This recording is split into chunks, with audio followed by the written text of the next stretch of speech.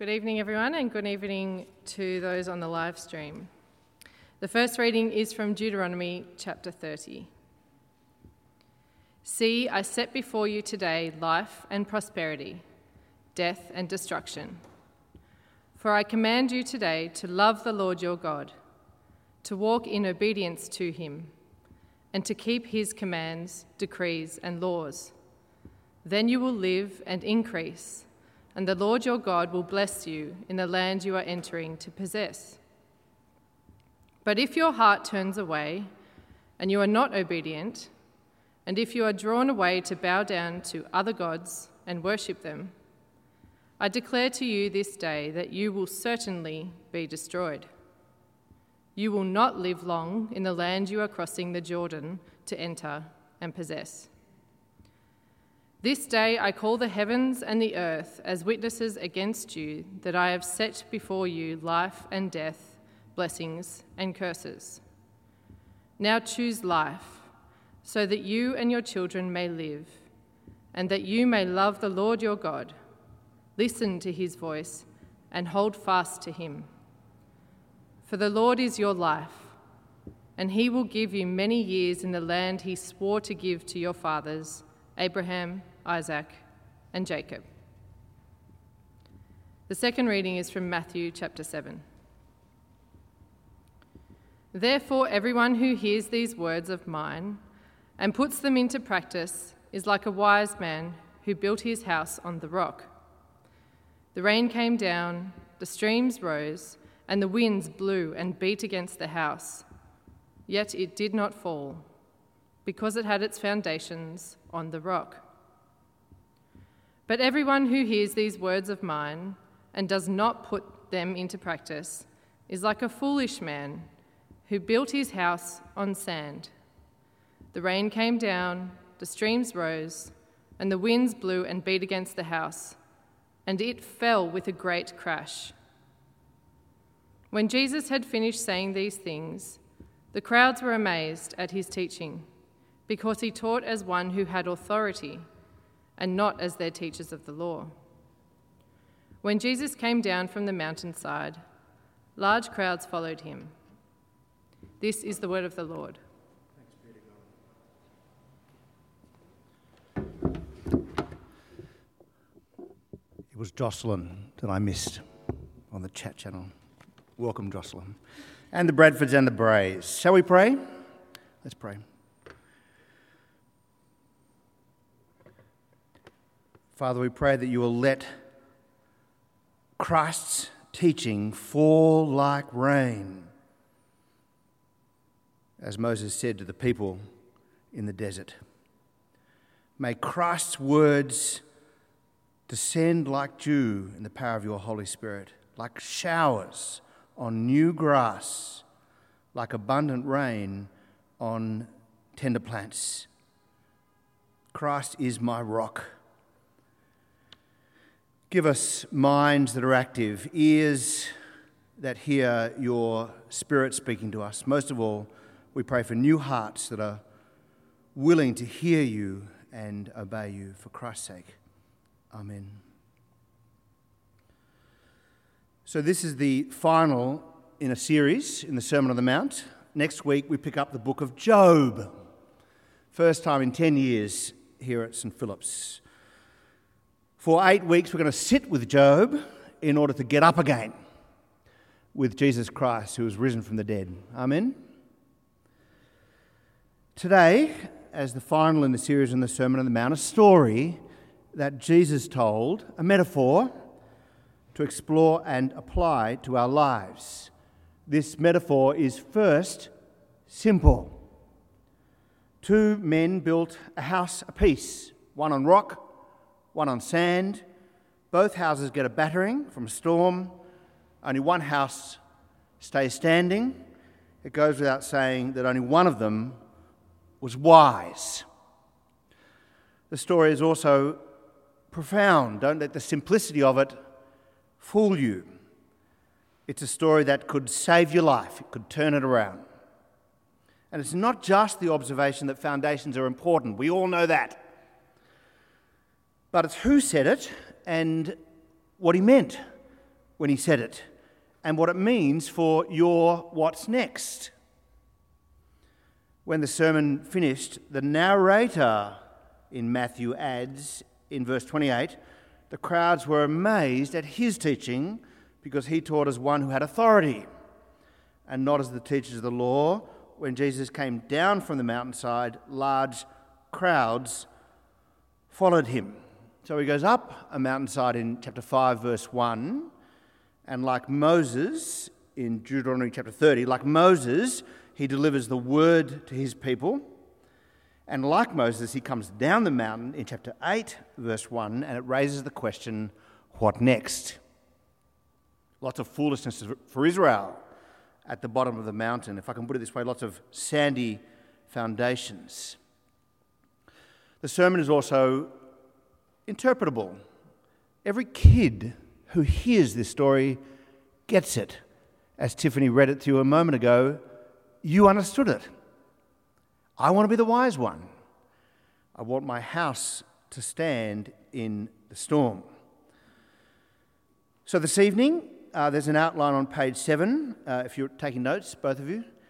4 truths, 2 things to do, and 1 Saviour. 4 truths, 2 things, and 1 Saviour. I've got good news for you. Lady at 8:30 came out and said, that was heavy. I'm like, sorry, not sorry, right? These are not my words. But I do have good news. So 4 truths from the metaphor. First truth, like God, you are a builder. Turns out we're all tradies in the kingdom of God. Verse 24, therefore everyone who hears these words of mine and puts them into practice, literally does them, is like a wise man who built his house on the rock. You are like, Jesus says, a builder of a house. Building, of course, is the activity of being with creativity and ingenuity and ability to gather and see a pile of raw materials and put them together in a way that makes sense and up in a way that's valuable. That's what humans do. God is a builder. Have you ever thought in such ways? I'll give an example. Hebrews chapter 3, verse 4, for every house is built by someone. Tick that box. But God is the builder of everything. He is indeed the builder of the world to come, life everlasting, if I can quote the Creed. In Hebrews 11, verse 10, for Abraham was looking forward. He was disappointed, but he had a promise. So he was looking forward to the city with foundations whose architect and builder is God. God is building a kingdom. Seek first his kingdom. Jesus says that in the sermon. He is building his church and the gates of hell will not stand against it. So like God, you're a builder. Now this is not a metaphor for some. Some of you are actually building a home. Less so here in the city, but maybe you're building something somewhere, a real home, bricks and mortar. But most likely you're building something else. You're building a life. You're building a career. Or you're trying to build a strong family or some good friendships. Perhaps you're building character and it hurts. Maybe you're building memories. Perhaps you've got a gym membership. You're building muscles. You're building a reputation or a subculture. Politicians and others are trying to build perhaps a strong economy. The metaphor works, right? Then and now. Bishop Tom Wright, in his little book on Matthew, suggests that the context here is that Herod is building a house down the road. It's a temple. It'll fall in 70 AD by the hand of the Romans.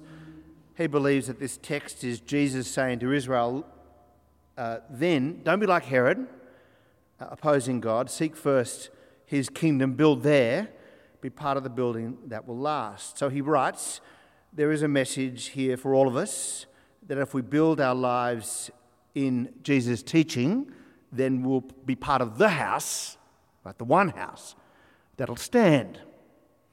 But even Tom Wright hangs loose of such an interpretation. It's probably too neat, really. And so he has this challenge. What sort of houses are we building today? You're a builder. What sort of house are you building in our lives and in our churches? That's number one. Truth number two is the common experience is not the building of a house. Well, it's that the common experience of all houses is the storm. Both houses get a battering. That is, there's no difference between the houses themselves, not described. It's possible that one was small, one was large, but it's not here as if one house is built shoddily with cut corners and the other one is built carefully with bricks instead of straw. But this is not the three little pigs. The common experience of both houses is the storm. Crystal clear. Of the first house, verse 25, the rain came down, the streams rose, the wind blew and beat against the house. And of the second house in verse 27, the same construction in the English and in the Greek, the original language, it's the same construction. They're both building houses. We don't get description on whether the houses were different or not, but we do get the same storm. The rain came, the streams rose, the wind blew and beat against that house. It's exactly the same. So no matter what you experience in life, the storm will come. Is it the storm of trials or crises in this life? St. Augustine made that claim 1,600 years ago. Or is it the storm of God's future judgment, which would be picking up in language of the Old Testament, the storm of God's wrath swirling down? Jesus doesn't say whether it's crises or God's judgment. The sermon itself is about how you live your life, but the judgment of God is in the picture of the sermon. Some are in the kingdom of God, some aren't. Jesus talks about hell in chapter 5. But I believe that the fact that Jesus left it ambiguous, he left it unstated, probably means that your gut reaction is correct. One commentator said, perhaps one anticipates the other, trials in this life towards the future judgment. So is it the storm of life's crises, the disappointments, the end of a relationship, a mental health funk, like a period of anxiety? We've got the same sort of language for this as Jesus does. We'd say we're in a fog right now, or I'm in a hurricane of pain, a wave of disappointment at work. I've got a maelstrom of activity. Is it the loss of a job, a miscarriage, the diagnosis of cancer, a marriage breakdown, unanswered prayer, a season of doubt? John Calvin wrote, "True piety is not fully distinguished from its counterfeit until it comes to trial." People, of course, respond to these sort of situations differently. And yet everyone has a storm, but they have different kinds of storms, different levels of pain. But I think the reason why Jesus described the storm in exactly the same way is that everyone suffers. And the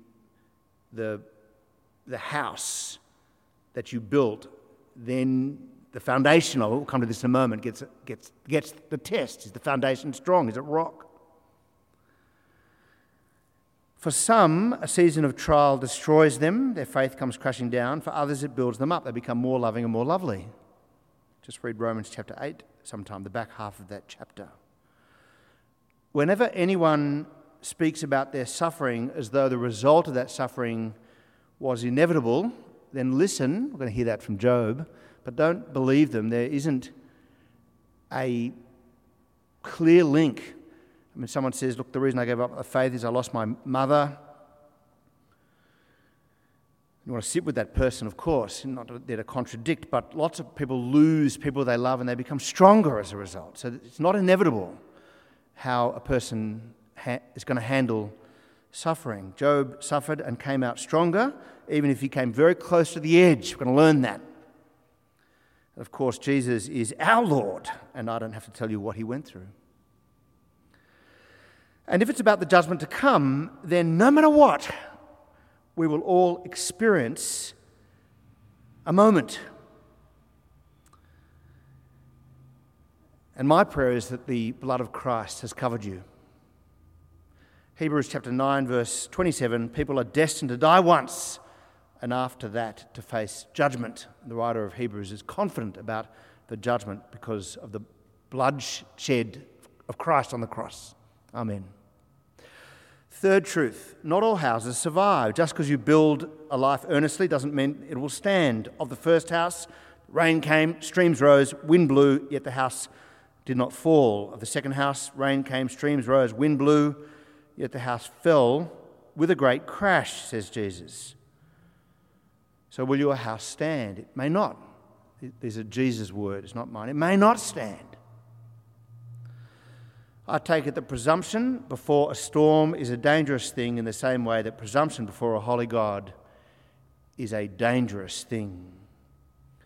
And so your faith has to be wholehearted. This can't just be about polite, moral, Western nominalism. Ephesians 5 verse 15, be very careful then how you live, not as unwise but as wise. Or Mark 4, consider carefully how you hear.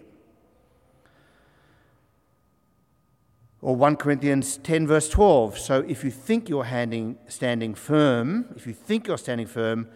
be careful that you don't fall. Or in the old version, I like the old version, sometimes it's poetry, take heed lest you fall. Flippantly building is irresponsible. The fourth truth I think you learn is that the raw materials are not how the house survives. And I think this is a challenge to Western thinking. What's the difference between the two houses? Well, there's no difference explained in the houses. The one thing that's different is the foundation. That's it.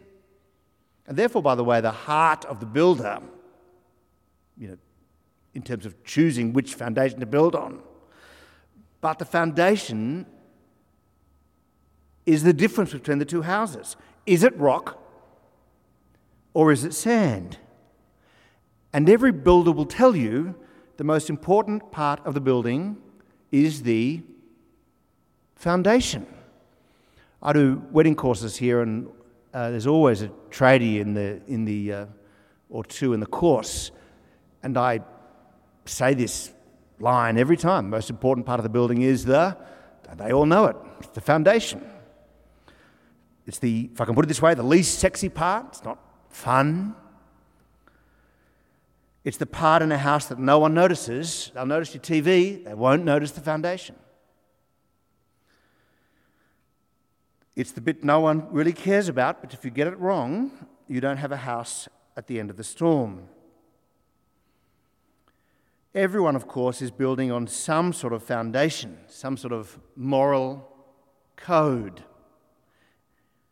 What's interesting about this is that we tend to think that the raw materials are what matters, or maybe it's the right tools, I don't know, but did you get the good job? Was the education correct? Did you develop the right skills? Did you have the right people around you? Did you come from a good family? Hard to organise, once you're born, but And I think in Western society, we tend to think that these are the things that count. But I think Jesus' words are magnificent, especially for people who are born in poverty. Now, this is not a reason to not work at making things equitable in society. But there's a bunch of people who are born into poverty that have got their houses on rock. And a stack of people born into wealth who've got their houses on sand. Any builder will tell you that you've got to get the foundation right. And so what is the foundation? Well, Jesus tells you what the foundation is. It's hearing his word and doing his word. It's a twin response. Not just hearing, but doing. And not just doing, by the way, for all you activists, without hearing his voice and yielding. Verse 24, therefore everyone who hears these words of mine and does them is like a wise man who built his house on rock, but the one, verse 26, who hears these words of mine and does not do them is like a foolish man who built his house on sand. Both here, only one does. I always want Jesus to say something different. I always want Jesus to say that his words alone are the rock, but he doesn't say it. I believe it, by the way. He is my rock. But Jesus says it's hearing and doing them. That's the foundation. Jesus says, if you love me, you'll obey my commands, which means you've got to find out what the commands are. And so this can't just be intellectual assent. It can't just be turning up and saying, I heard and understood. Hearing without doing and hearing with doing often look similar. People can look sort of equally moral, but it's only down the track that you'll find out the difference. John Stott says in his commentary, it is a fundamental and fatal difference. Personally, I would prefer a small house on rock than a lavish one on sand. So first. Secondly, then, two things to do. Number one, hear. Number two, do. This is the perfect end of the sermon, and you'll get a chance to say your piece in just a moment's time. You need probably to go through the sermon and ask the question, have I heard at this point? Have I heard him say that? Have I truly heard, intentionally listened? And then do I want to do it? Will I do what Jesus says? You see, Jesus' words don't just inform, they also transform. And by the way, it could be that you decide today. I love what the 1662 Book of Common Prayer says in the communion service. When we invite people to take the bread and the wine, we say, any of you who intend to lead a new life, this day, intend to lead a new life following the commandments of God. And there'll be people up the back of this service who want to pray with you if today you intend to lead a new life following the commandments of God. What stops us? How about these things? One, laziness. It's too hard to build a strong foundation, to go deep. Second, cynicism. There's no storm coming. Why put in the effort? Third, pride. No one will see the foundation anyway, and people only care about the outward show, which is true in an Instagram world. And so I want to ask you tonight, have you heard Jesus when he said in chapter 5, verse 3, blessed are the poor in spirit, for theirs is the kingdom of heaven? And then have you done it? Have you sought to identify yourself among the meek who we find out will inherit the earth? The ones who are hungry and thirsty for God. The kingdom of God is for those who long. In Isaiah the prophet, God says, these are the ones I look on with favour, those who are humble and contrite in spirit, who are hurting on the inside, and who tremble at my word. You heard him, but are you doing it, finding ways to come up against the holiness of God, to come up before his face, to come up before his word and tremble before him? So you don't have to be perfect, just not recalcitrant, not defensive, and facing in the right direction and taking the first step. Some of you might be saying, well, how good is good enough? And if you didn't get a chance to listen last week to Bishop Rob Forsyth's sermon, then go to the podcasts and listen to his message and go to about the 15-minute mark, and you can hear him answering that question. It's on the podcast, it's on the history of the 4 p.m. live stream. Have you heard Jesus when he said in chapter 5, I tell you that anyone who is angry with a sister, angry with a brother, will be subject to judgment?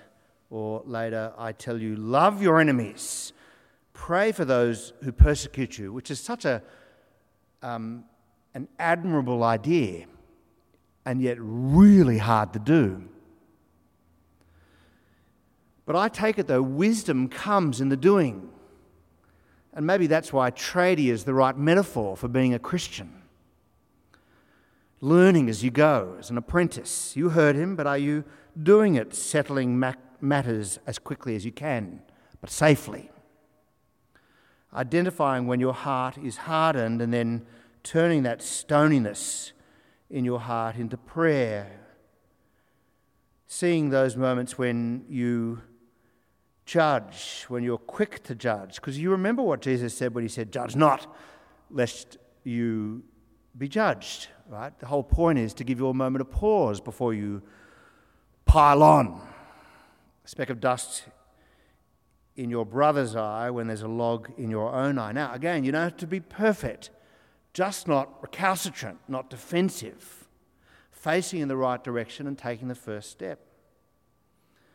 Remember in the sermon when you heard Jesus say, chapter 5, verse 27, "You have heard that it was said, 'You shall not commit adultery,'" and you go, "Okay, I'm going to tick that box."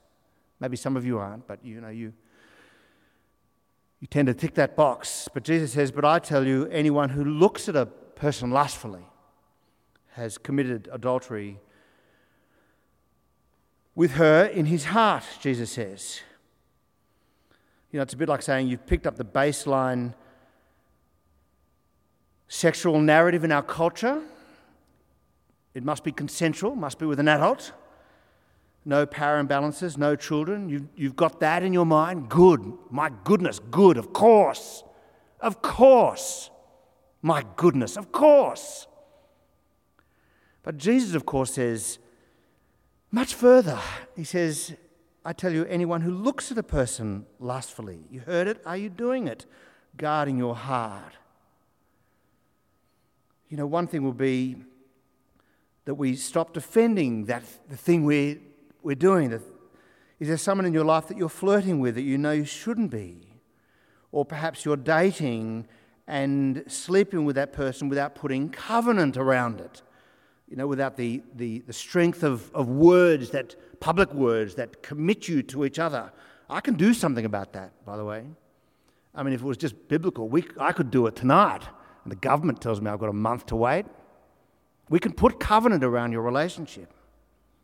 First, seek wisdom in that space, of course. People who have pornography issues, perhaps it's time to say, "I need to get help," instead of just feeling defeated or defensive. You don't have to be perfect. It might be a lifelong struggle. You just have to not be recalcitrant, defensive. You need to be facing in the right direction and taking the first step. Nurture your marriage. Keep your promises. Walk the extra mile. You want to follow Jesus? One thing I heard said at 4 p.m. is that some of us need to dig up the foundation that we currently have and start building a new one on rock. Move the house. Move it. It's called becoming a Christian. You want to follow Jesus? You have to look at where he's going. You have to look at where he's going, and the answer is to the cross.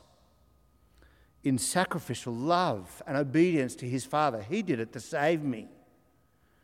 Are you willing to hear and do? That's the foundation. You heard him say, "Be careful not to practice your righteousness in front of others, to be seen by them."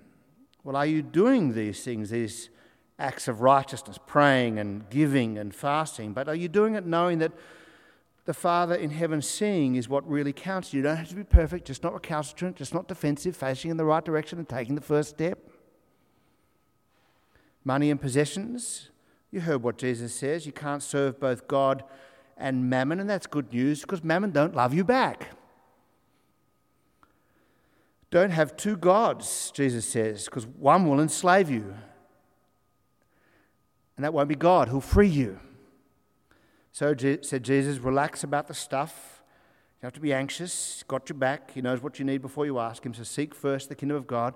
You already know the challenges. Jesus says in chapter 7, ask and it will be given to you. Seek and you will find. Knock and the door will be open to you. So enter the narrow gate. Just because you're on a journey doesn't mean you're on the right journey. The journey itself is not, congratulations. You're on a journey. Pat yourself on the back. Jesus says, broad is the road that leads to destruction, and many find it. Narrow is the road that to the gate. And watch out for false prophets. Just because someone speaks for God doesn't mean they're right. Test the spirits. Don't think that doing great things for God means you're in. Jesus says, not everyone who says, Lord, Lord, will enter the kingdom of heaven, but only the one who does the will of my Father who is in heaven. So the one who does the will of my Father, great things or not, prophet or not, you see. The one who's building on the foundation of rock. Jesus wanted this not so you could earn your way into his kingdom, listen to Rob's message, but rather so that you would follow the King. 4 truths, 2 things to do, and 1 Saviour. There's an old hymn that goes like this: How firm a foundation, ye saints of the Lord, is laid for your faith in his excellent word. What more can he say than to you he hath said, to you who for refuge to Jesus have fled? He is the rock. We have one Saviour, and through the storm, he is Lord, Lord of all. You get a clue in the text itself that Jesus is more than a Moses here, telling a people what to do, how to live. And it's not just that Jesus is saying something different, namely it's your heart that counts, not just observance. Actually, Moses said that, choose life. But it's more than that. Jesus went up a mountainside like Moses, but he came down the mountain in chapter 8, verse 1, and what happens next is important. Do you know what happens next? Chapter 8, verse 2, he heals a man with leprosy. He's come to heal us. See, he's not just a teacher, but he is a redeemer. Look at chapter 7, verse 28. When Jesus had finished saying these things, is a set of words that exist at least 4 more times in Matthew's Gospel. I'll give them to you. 11, verse 1, after Jesus had finished instructing his 12 disciples, he went on from there. Chapter 13, verse 53, when Jesus had finished these parables, he moved on from there. Chapter 19, verse 1, when Jesus had finished saying these things, and in chapter 26, verse 1, when Jesus had finished saying all these things. Jesus loved to teach, he loved to speak, but there was a point where he stopped teaching. There was a point where he stopped speaking.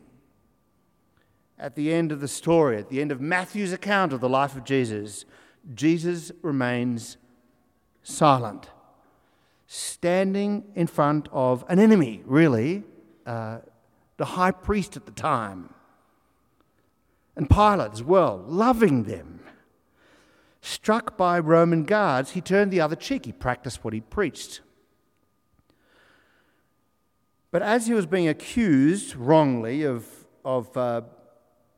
threatening to tear down the house, the temple, the high priest stood up and said to Jesus in Matthew 26, verse 62, "Are you not going to answer? What is this testimony, all these words that these men are bringing against you?" But we read, but Jesus remained silent. But Jesus remained silent. I take the words of Jesus very seriously, but I love the silence of Jesus. What do I learn in that silence? I learned that Jesus went to that cross for me. He's my Redeemer. So I will take him seriously as I follow him. Hearing, yes, intentional, listening, pressing into the gospel, thirsty for more, hearing, yes, doing, yes, looking at those moments when I disobey and taking them seriously. I love what the alcoholics say, we need to take a searching and fearless moral inventory of our lives, of our hearts, asking in community how I can obey my Saviour, my Lord. But in the end, ultimately, it's trusting. I have a Saviour. His name is Jesus Christ, and through the storm, he is Lord, Lord of all. Let's pray.